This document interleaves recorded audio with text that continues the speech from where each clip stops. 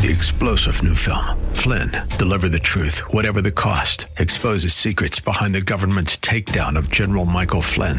Flynn knew what the intel world had been up to. He ordered the first audit of the use of contractors. This set off alarm bells. He told the truth. He was the most dangerous person for Donald Trump to hire. They had to get rid of Flynn. Flynn, Deliver the Truth, Whatever the Cost. Available now. Watch it today. Go to salemnow.com. salemnow.com.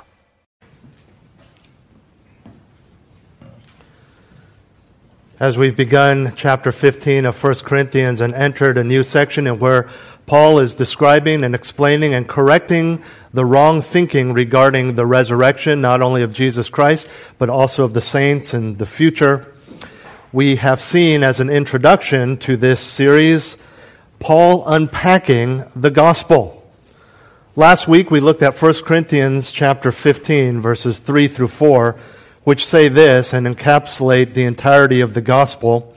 For I delivered to you as of first importance what I also received, that Christ died for our sins according to the Scriptures, and that he was buried, and that he was raised on the third day according to the Scriptures. Everything that Jesus Christ did for us is right there. Everything that we need to believe about him is right there. Everything someone needs to know and understand and accept and proclaim to be switched from eternity in darkness into eternity in light is right here in these two verses. The death, the burial, the resurrection. And in those two verses, we saw how the burial of Jesus Christ, as we saw last week, was proof of his death, because you don't bury a ghost, you don't bury someone who just disappears, you don't bury a spirit, a vision, you bury a dead human body. And if the burial was proof of his death, his appearances were proof of his resurrection. And that's what we're going to talk about today as we get closer into the meat of what Paul is teaching in 1 Corinthians 15. And with that understanding, you understand why he kind of breezes through the death and the burial, and then in the resurrection, he emphasizes all the appearances, and then he will continue to talk more about the resurrection. But this morning, we're in verses 5 through 8 of 1 Corinthians 15. Turn there with me if you haven't already. 1 Corinthians 15, verses 5 through 8. And this really is a continuation, at least the first verse, verse 5 is for sure, of what we saw last week. So the reality is, as a side note, if you were to read some verses, as I mentioned last week, to present the gospel, I would include verse 5 in there. And then as a transition and as a bridge to greater teaching on the resurrection, he speaks of more appearances. Well, let me read those for you. 1 Corinthians 15, 5 through 8. And that he appeared to Cephas, then to the 12. After that, he appeared to more than 500 brethren at one time, most of whom remain until now, but some have fallen asleep. Then he appeared to James, then to all the apostles, and last of all, as to one untimely born, he appeared to me also. And so, to my point earlier, you see in verse 5, he starts with and that goes back to what he received and then delivered. Death, burial, resurrection, as well as the appearances. So this morning, in these verses, though, as we speak and emphasize on the appearances post-resurrection, I wanted you to see 4 phases of this, 4 phases of Christ's post-resurrection appearances. 4 different groups or individuals that saw Jesus after his resurrection, at least according to the timeline of the Apostle Paul. Before we get into our outline, before we get into those 4 phases, those 4 groups or individuals, I want to talk about, by way of introduction still, what it means to appear. With every phase that we're going to look at, it says, he appeared. He appeared. Now, we understand on the surface what that means. He showed up. He was resurrected in bodily form. He appeared to these people. But we need to understand, as we mentioned last week, that these were not mere visions. This was not him appearing as some sort of spirit. These were actual appearances. His physical, resurrected human body The doubters touched him. They fellowshiped with him. He appeared, spoke to, and interacted with other people. This was not some brief sighting far off in the distance. It wasn't someone hiding in the shadows like the Loch Ness Monster or a Sasquatch. They actually fellowshiped with him. They were sitting with him. They touched him. They felt his human, physical breath on their necks. It's interesting to note, too, that despite revealing himself to those who knew him well, appearing to those who were with him for many months, spent much time with him, we are told that time and again, they did not recognize him. This is very interesting. Mary Magdalene in John 20, the disciples on the Emmaus Road in Luke 24, the disciples on Resurrection Day in John 20, none of them recognized him until he chose to reveal himself. This is really important. Because what we'll see when we get to the outline in these verses is that he chose carefully whom to reveal himself to, and even in his presence, they did not know him until he made himself known. It's interesting to know also that within that context, we have no record of Jesus revealing himself post-resurrection to any unbelievers. He revealed himself to his family, to those who would be witnesses and testifying of his resurrection, his lordship, and establishing the church. Clearly, there was a purpose in whom he revealed himself to. And with that as our backdrop, let's begin looking at the four phases of Christ's post-resurrection appearances. The first phase was to the foundational 12. The foundational 12. Verse 5 says, he appeared to Cephas, then to the 12. We understand that Cephas was part of the 12. And so these are the disciples. First among those, he appeared to Peter individually. Cephas is Peter's Aramaic name, same person, the same Peter you're familiar with. And this is who Jesus appeared to first in Paul's timeline. If you are familiar with the Gospels, you know that Paul's timeline here is missing someone very important. Mary Magdalene. In all four Gospels, we read that some women, including Mary Magdalene, come to the grave only to find that the stone had been rolled away and the tomb is empty. Then an angel, not Christ yet, an angel speaks to them, says, I know what you're looking for, but Christ is risen. He is not here. We assume, based on the narrative, that at some point Mary Magdalene separates from the other women, and according to John chapter 20, is the first to witness the resurrected Lord and to interact with him. Why does Paul leave her out? To understand why Paul leaves out this account, you need to understand what he is doing here, what he is establishing here, and what he is doing is laying out evidence of Christ's resurrection through the testimony of eyewitnesses. He's almost doing exactly what you would do in front of a council, or what we would call a judge or a jury, lawyers at that time, laying out facts and evidence as eyewitnesses. And in his culture, women were not allowed to be witnesses in any official capacity. So, borrowing the methods and laws of the day, he only mentions men. And so for his purposes, the first person that can officially, on record, legally testify to the resurrection of Jesus Christ is Peter. And this is recorded for us in Luke 24, verse 34, which places this event after Mary Magdalene's meeting and before the two on the road to Emmaus. Do you remember that scene? They're talking to Jesus, and Jesus saying, what are you talking about? He's like, are you the only person here who hasn't heard what's been going on? And they have no idea that they're talking about the central figure of what's been going on. The then, back in 1 Corinthians, speaks of sequence in time. So after Cephas, that is Peter, Jesus appears to the 12. The 12, as you know, is the title for the 12 disciples. It's a title even if not all 12 were present. We know at this particular appearance, there's only 11 for sure because Judas is dead. Matthias had yet to replace him. And according to John 20:24, Thomas wasn't there either, but did see him later.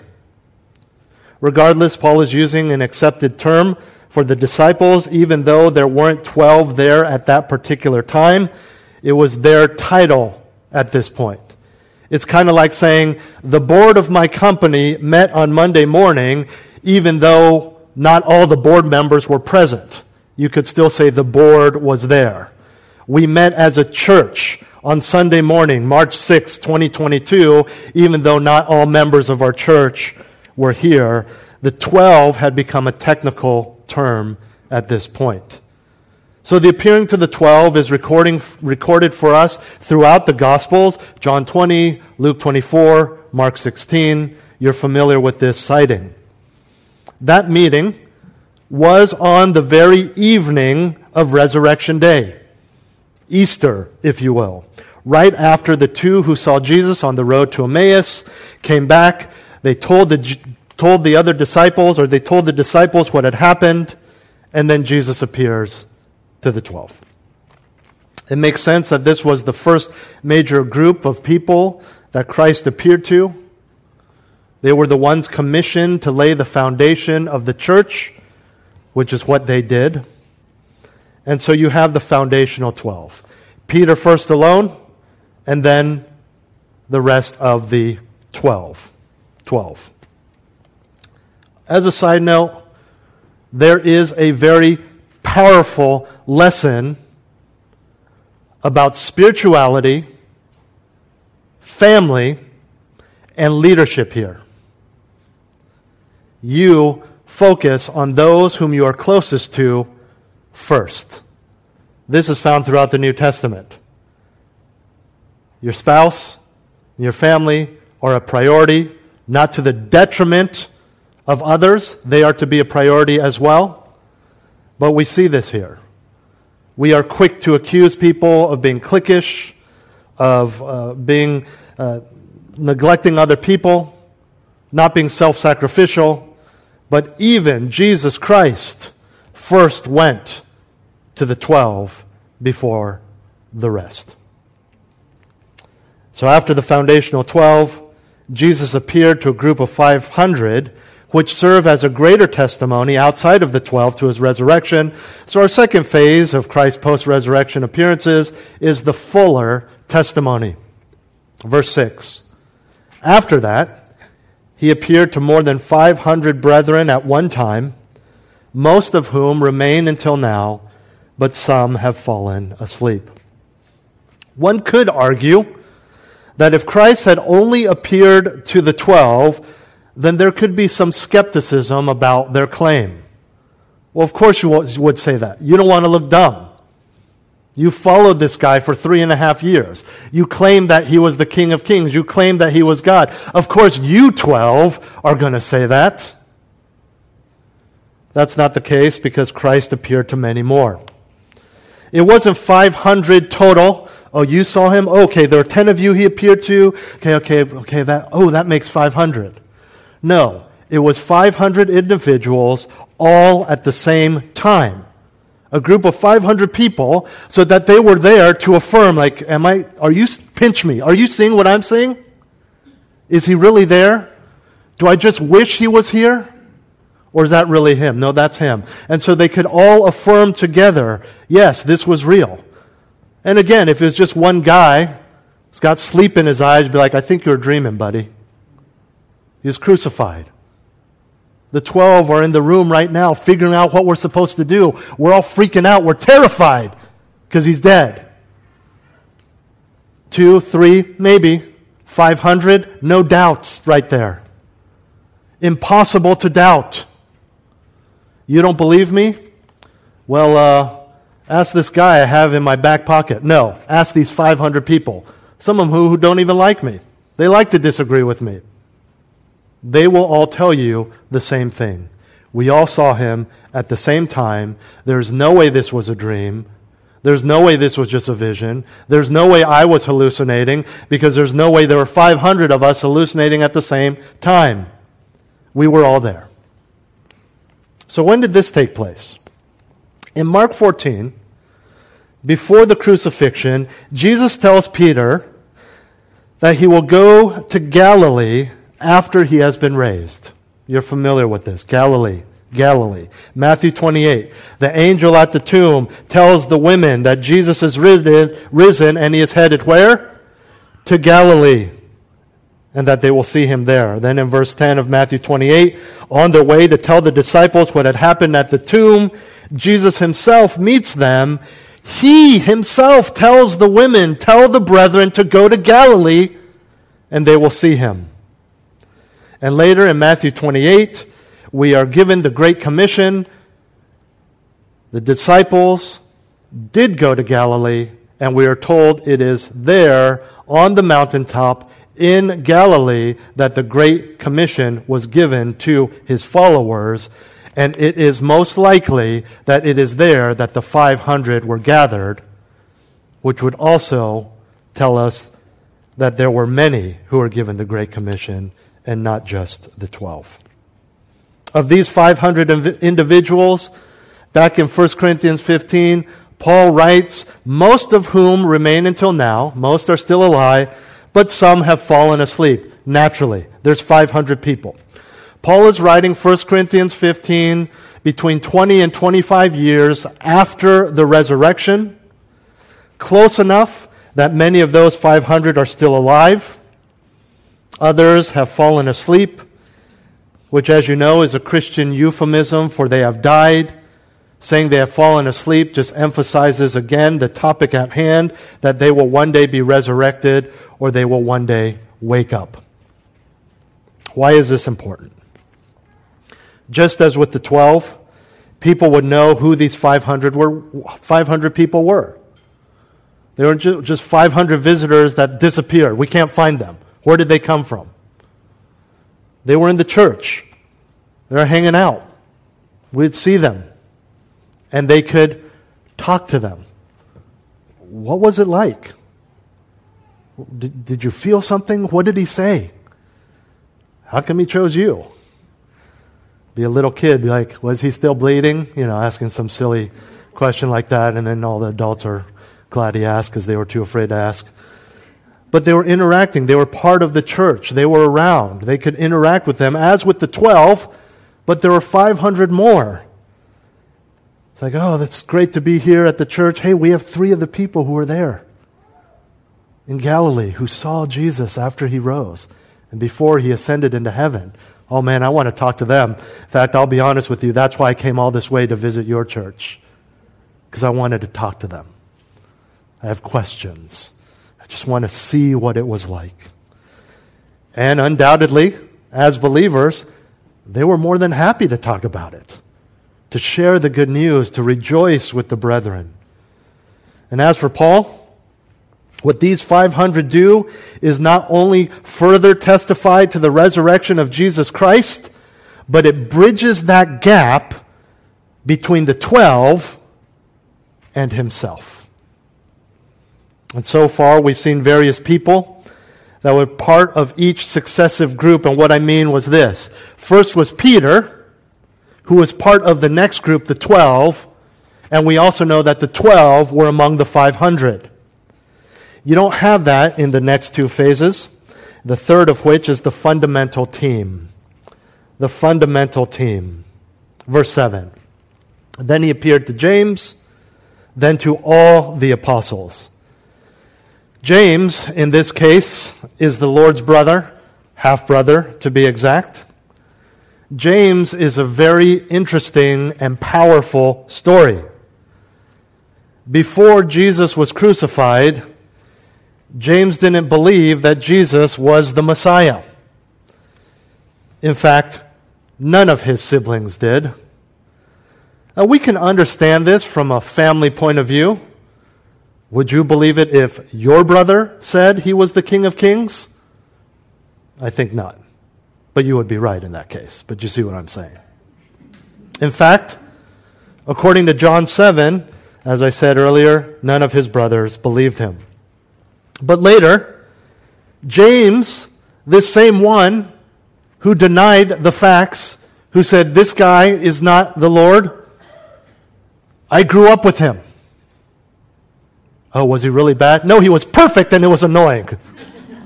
Could you imagine, right? Being the brother of Jesus as a kid, never got in trouble, or when he did, you knew that your parents were wrong. Perfect baby, perfect child. And so he said, this guy's, no. I don't, and we even have record of Jesus saying, doesn't matter if they're here. You're my family. You're my brother. You're my sister. And then you go, after the early church is established or being established, in Galatians 1:19, this same James is mentioned right there along with the apostles. He's referred to in Galatians 2:9 as a pillar of not just any local church, but the Jerusalem church. He plays a significant role at the Jerusalem Council in Acts 15. This is huge for all of us, unless any of you are Jewish. Remember the Jerusalem Council? There are Gentiles coming to faith, mainly because of the ministry of Paul and Barnabas. And they're saying, well, these Gentiles are not circumcised. They want to join the way. What do? We better go to Jerusalem and talk to all the leaders of the new way, the church, and figure out what to do. What do? Do we circumcise them? Do we allow them to accept this gospel? And there's different things that are said. Paul affirms and says, remember that Christ sent me out to the Gentiles, there must be a reason for that. People are pushing back on Paul and Barnabas because they just assumed that this ministry, this new religion was only for the Jews. And then in this narrative in Acts 15, James is the last one to speak. He says a few things from his own wisdom, and he also quotes Amos. And it is after he speaks that the council ends, and not only agrees that it is right to preach the gospel to the Gentiles, they choose some men to accompany Paul and Barnabas. And this is a guy who just a few short months earlier was saying, don't believe it. So how did James, who doubted Jesus, come to believe, not to mention rising up to become one of the founding leaders of the early church, or the church as we know it? Probably because he saw the resurrected Jesus. And now we know in part why Jesus appeared to his brother after his resurrection. Again, this is not random. This is not willy-nilly. This was a strategic method to the Lord's post-resurrection appearances in terms of testimony and church growth. And in that plan, after James, we are told he appeared to the apostles, specifically all the apostles. In other words, the apostolic body as a whole. So this would include the 12 plus others who were considered apostles at that time. We know that there were certain companions of the apostles, co-laborers of the apostles that were themselves eventually referred to as apostles. Barnabas, Timothy, Silvanus, for example. Suffice it to say that the key leaders of the church at that time, as chosen and gifted by God, were there to see Jesus in his resurrected state. Again, not a passing vision, but a real visit, real interactions with Jesus Christ. This was his core team. This was important. But there was one more person that was a huge part of the team that was not in this picture. And Paul tells us that this individual came into play last.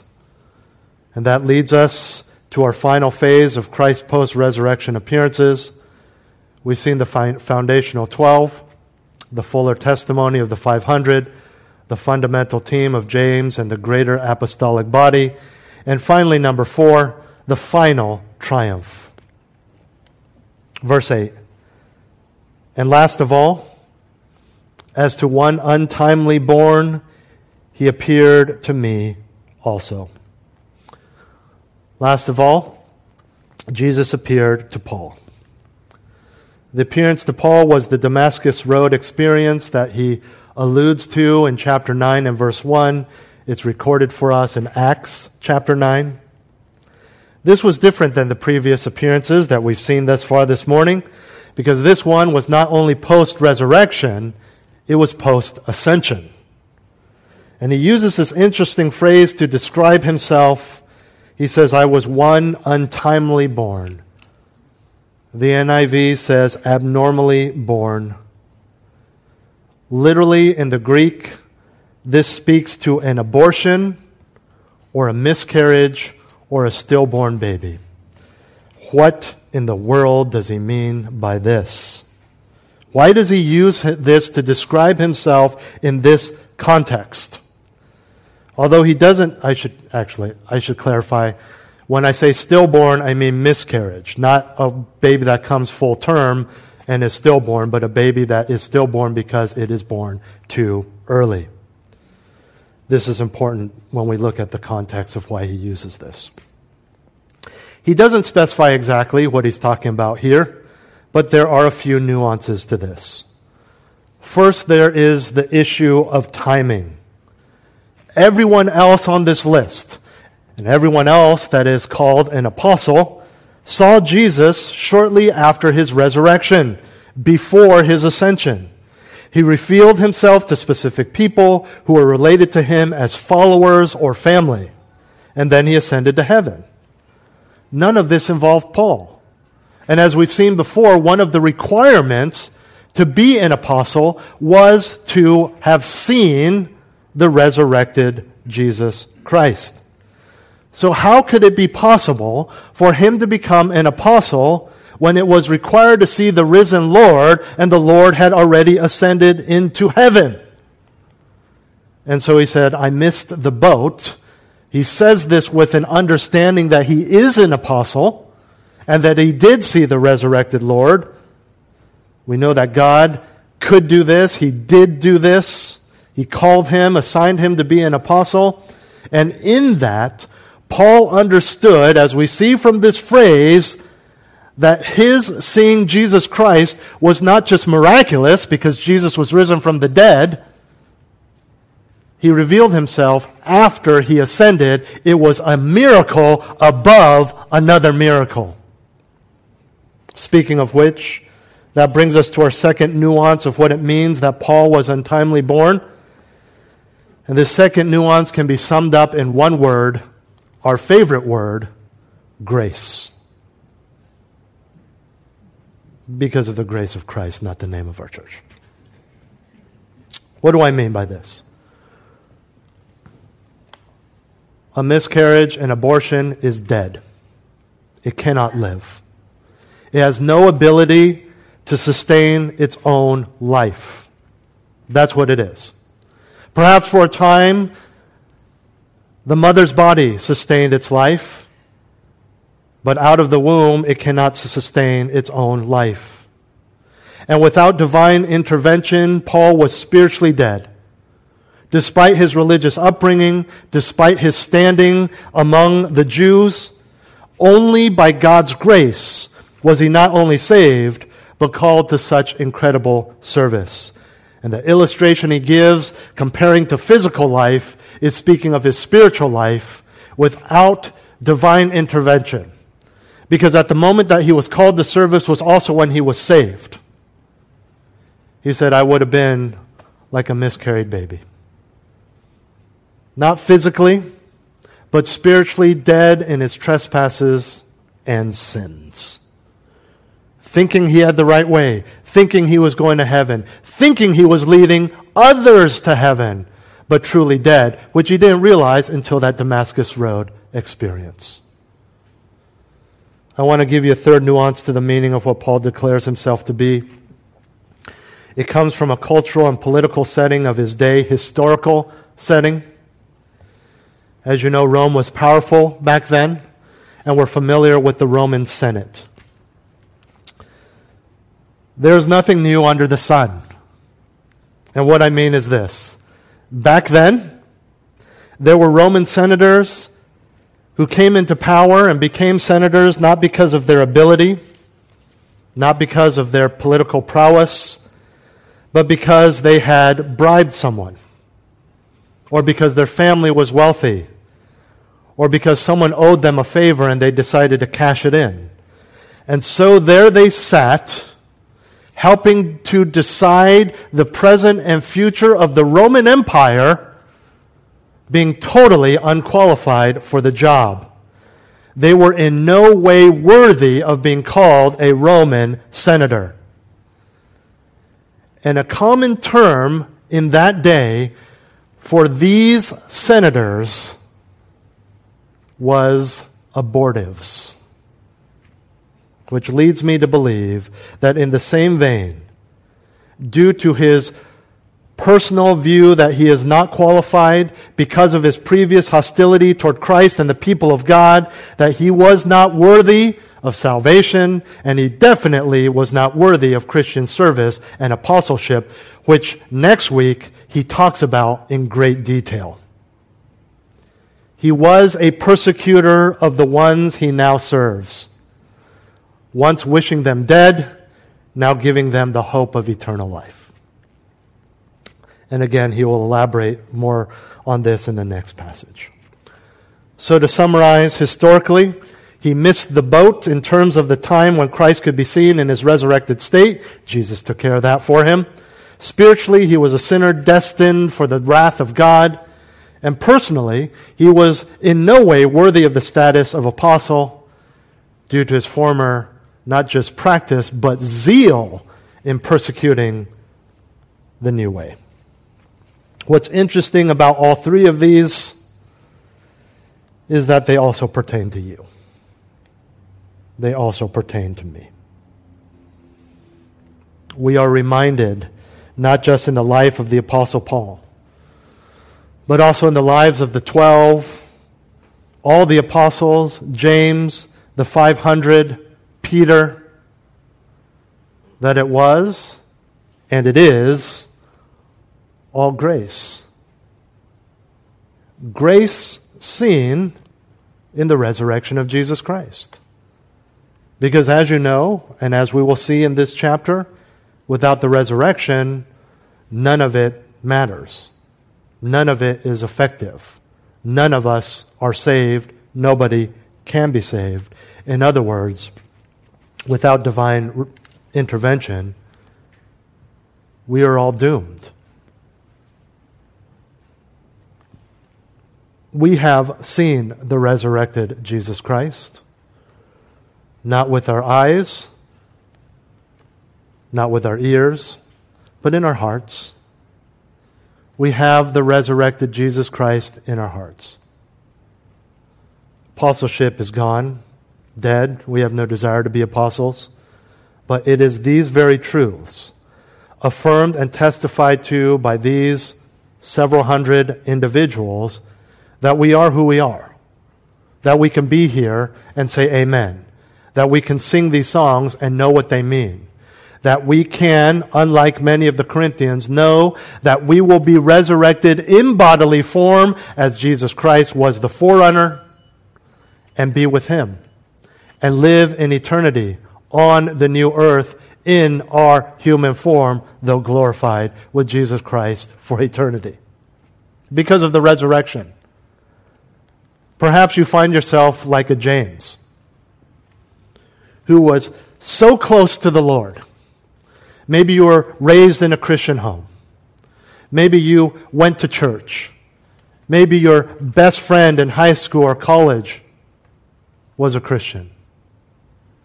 You experienced the grace of being, even as an unbeliever, of being an attender at a church. Enjoying the morality of those around you. Enjoying the fruits of the blessing on the church as a whole. But you said, nah, this is good, but I don't think so. And now here you are. In the Lord, with the Lord's people, serving the Lord, and serving the Lord's people. And you look back at your life and you say, it was all grace. Maybe that wasn't you. Maybe you were like the Apostle Paul, not holding people's outer garments while they stoned someone to death. But maybe you claimed that you were an atheist. Maybe you were a Muslim or Catholic or some other religion, criticizing the evangelical church. Maybe you were just an average Californian who mocks and laughs at the silliness, according to them, of what we are doing this morning. Maybe you judged the church in your heart, knowing that they were doing the right thing morally, but thinking, man, what a bunch of killjoys. What a bunch of losers. We would be better if they weren't around. You think, hey, if the Christians weren't around, there would be no vaccine mass debate. If the Christians weren't around, there would be no Donald Trump, some of them think. Get rid of them. At least get out of our states. They laugh. They mock. Maybe they're neutral. Maybe you were pleasant. But when it came to discussing your living with your boyfriend or girlfriend, you know what? Just be quiet, Christian. I don't want to hear that. I don't want this baby, and I don't want your opinion about it. And you look back, and still, even as a believer, maybe you think back at those experiences and you weep yourself to sleep.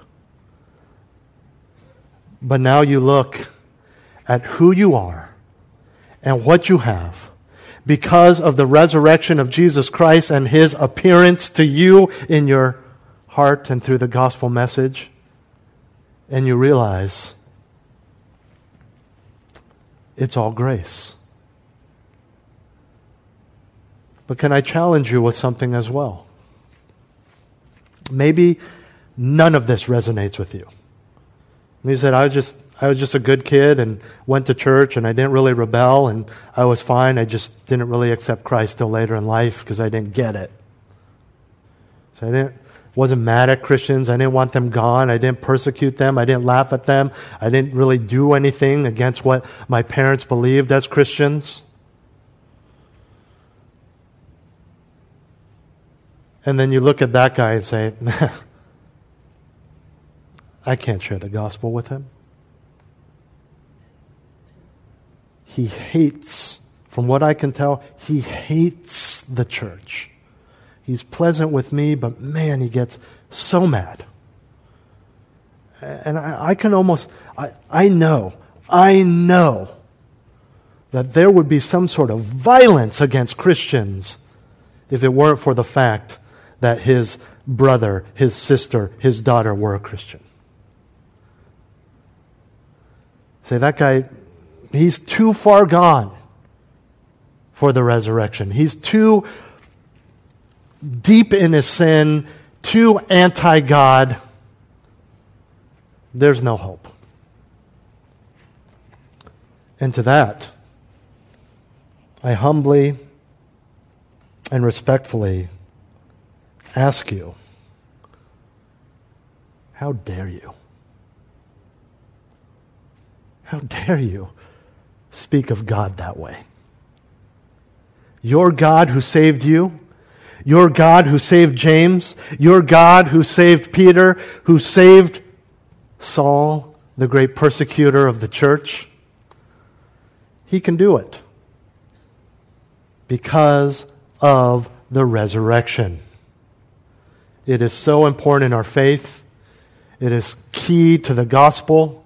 It is important in our lives, in our evangelism. It should motivate everything we do because there is hope. There's hope that you will see him one day. There's hope that others, if they repent, can see him one day. So all that we are saying, all that I'm saying is not be a radical Christian, just be a Christian. Evangelism is not radical Christianity.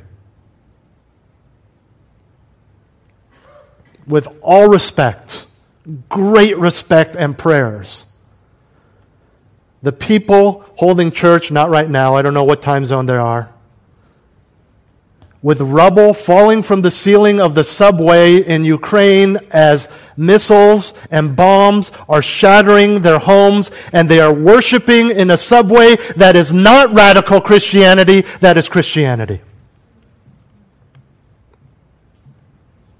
Jim Elliot being speared by natives, and then his wife going back and sharing the gospel with the very people who killed their husbands, and letting their children be raised by the very man who speared his dad to death, so that that man to this day as an adult calls him the equivalent of granddaddy in our language. That is not radical Christianity, that is Christianity. We just do whatever we're called to do. We just be faithful to our spouses, to our families, to our unbelievers, to our church. Wherever God puts you, you just be faithful to those around you, and that's just Christianity. Nobody says, I'm going to go out and die because I want to be a radical Christian. No Ukrainian hopes for war and death so they can say, I want to prove that our church is radical Christian so we can still have church in a subway that may cave in on us. It's just Christianity. It's just being faithful. And what I am saying is, if the resurrection is true, it is powerful. And it is empowering. I don't mean that in a psychological way. I mean literally. He is empowering you to do what we're talking about this morning. Because of the resurrection, how can you fear? How can you say, no, I don't want to take the high road. It's too hard. It's embarrassing. I got to humble myself, when Christ rose from the dead? How can you say, nah, he's going to make fun of me, he's not going to become a Christian, when Christ rose from the dead? How can you say, I know I'm supposed to swallow my pride, but I am not going to give in, I'm just going to keep arguing with my spouse and give them the silent treatment, when Christ has risen from the dead? We get so used to this that we forget how significant and life-changing, yes, but frankly, in comparison, how petty our little sins and our grudges and the things we hold on to are. It's silly. Christ is risen from the dead. Let's live in that. Let's rejoice in that. Let's preach that. Let's pray. Heavenly Father, thank you that we have testimony of those who saw the risen Lord Jesus Christ. Thank you, Father, for all that you are doing in our lives, and I pray that you would help us to do all that much more with the hope and the empowering of your Holy Spirit, because all of this is real and you are alive. Use us as a church who understand and appreciate and live our lives according to the gospel, with an understanding of the significance and power of the resurrection. Lord, so many of us have become used to this truth that we have lost the significance in our minds of what an amazing reality this is. Not just someone being raised from the dead, but why and how and what that means. May you quicken our minds and our hearts. May you soften our hearts to this reality once again, that we might honor you fully because of the truth that is contained in the gospel. We pray these things in Jesus' name. Amen. 3-star general Michael J. Flynn, head of the Pentagon Intelligence Agency, knew all the government's dirty secrets. He was one of the most respected generals in the military. Flynn knew what the intel world had been up to. He understood its funding. He ordered the first audit of the use of contractors. This set off alarm bells. The explosive new documentary, Flynn, Deliver the Truth, Whatever the Cost, uncovers the facts behind this scandal. Flynn told the truth. He was the most dangerous person for Donald Trump to hire. I find out the worst enemy that I'm going to face in my life is right here in America. They took my assessment and they wanted me to change it. And I was like, I'm not changing it. They had to get rid of Flynn. With in-depth interviews, archival footage, and never-before-seen personal records of the man behind the headlines. I just felt like I was drowning. Flynn, Deliver the Truth, Whatever the Cost. Available now. Watch it today. Go to salemnow.com. salemnow.com.